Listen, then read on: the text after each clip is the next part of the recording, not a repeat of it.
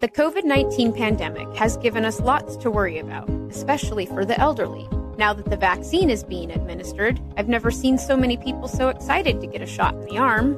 Hi, this is Colette from Care Partners Senior Living. We are pleased to announce we have completed COVID vaccinations at our communities. While the vaccine is a big step towards restoring normalcy, we continue our vigilant efforts following strict safety guidelines to prevent the spread.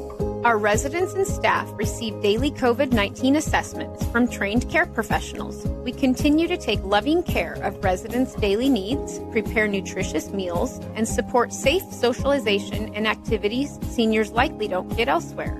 For these reasons and more, we believe Care Partners communities are the healthiest place for loved ones, both physically and mentally.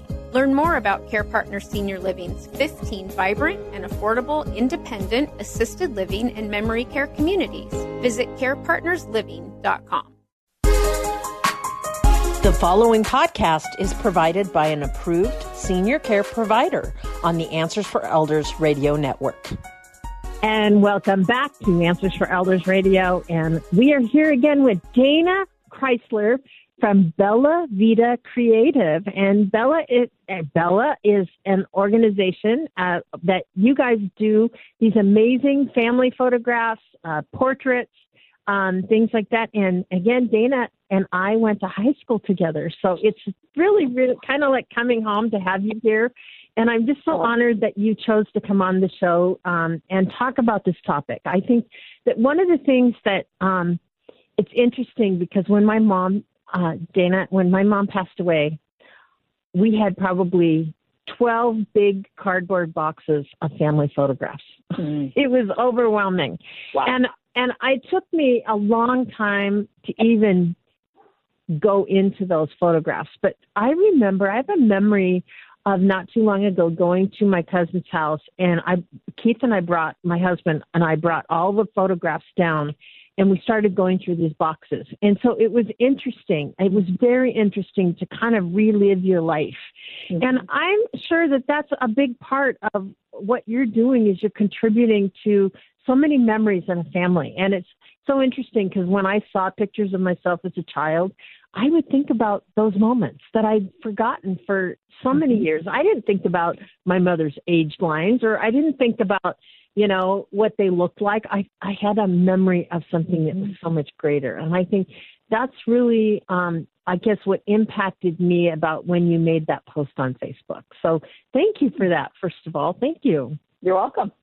You're welcome. So tell me, am I the atypical of somebody when we go through family photographs? And what are you finding about, how cell phones changed that moment? Are they diminishing? Are they picking them up? What are you seeing with that?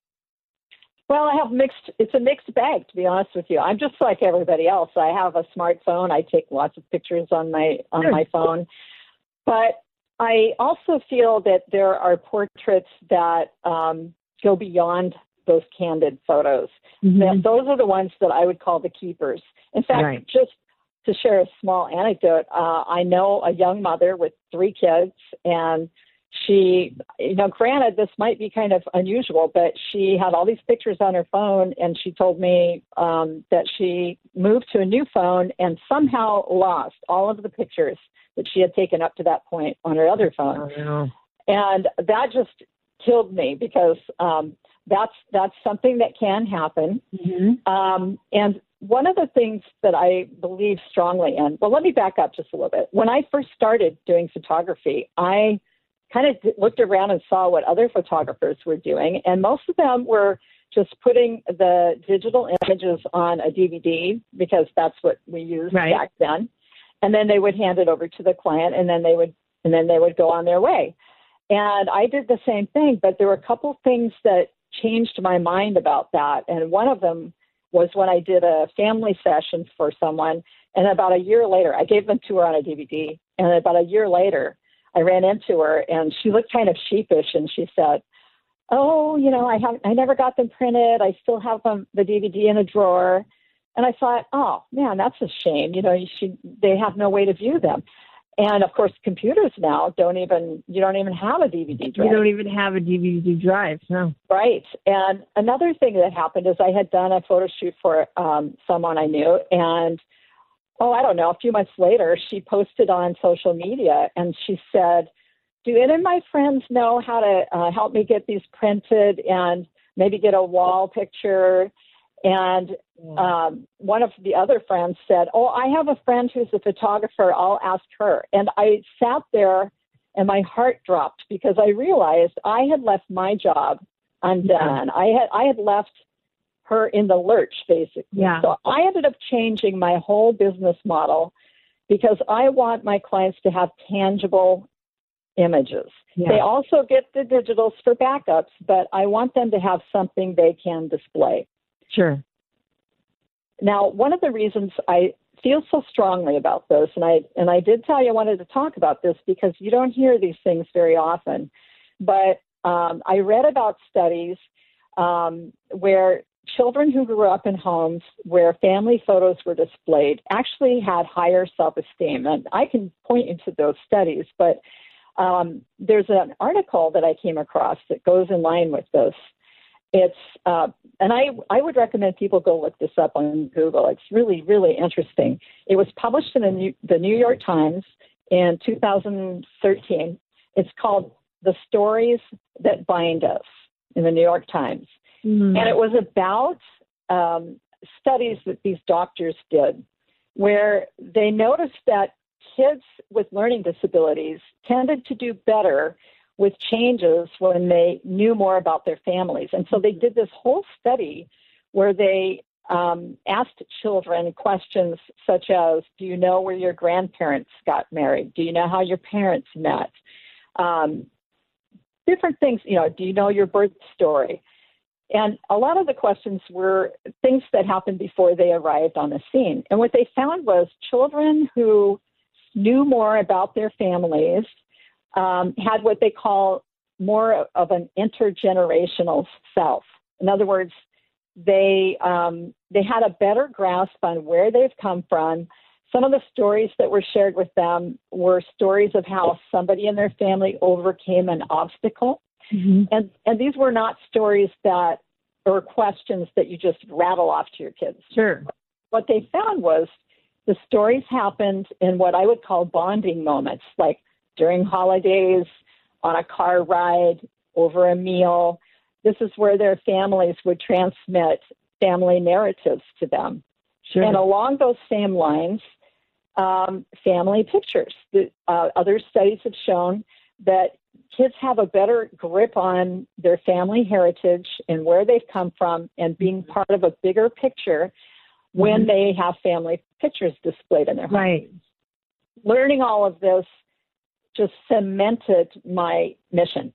Mm-hmm. Mm-hmm. Well, and I think too is it's something that you leave for future generations. It's like how often do I still have a picture of my mom and my dad on my bookcase.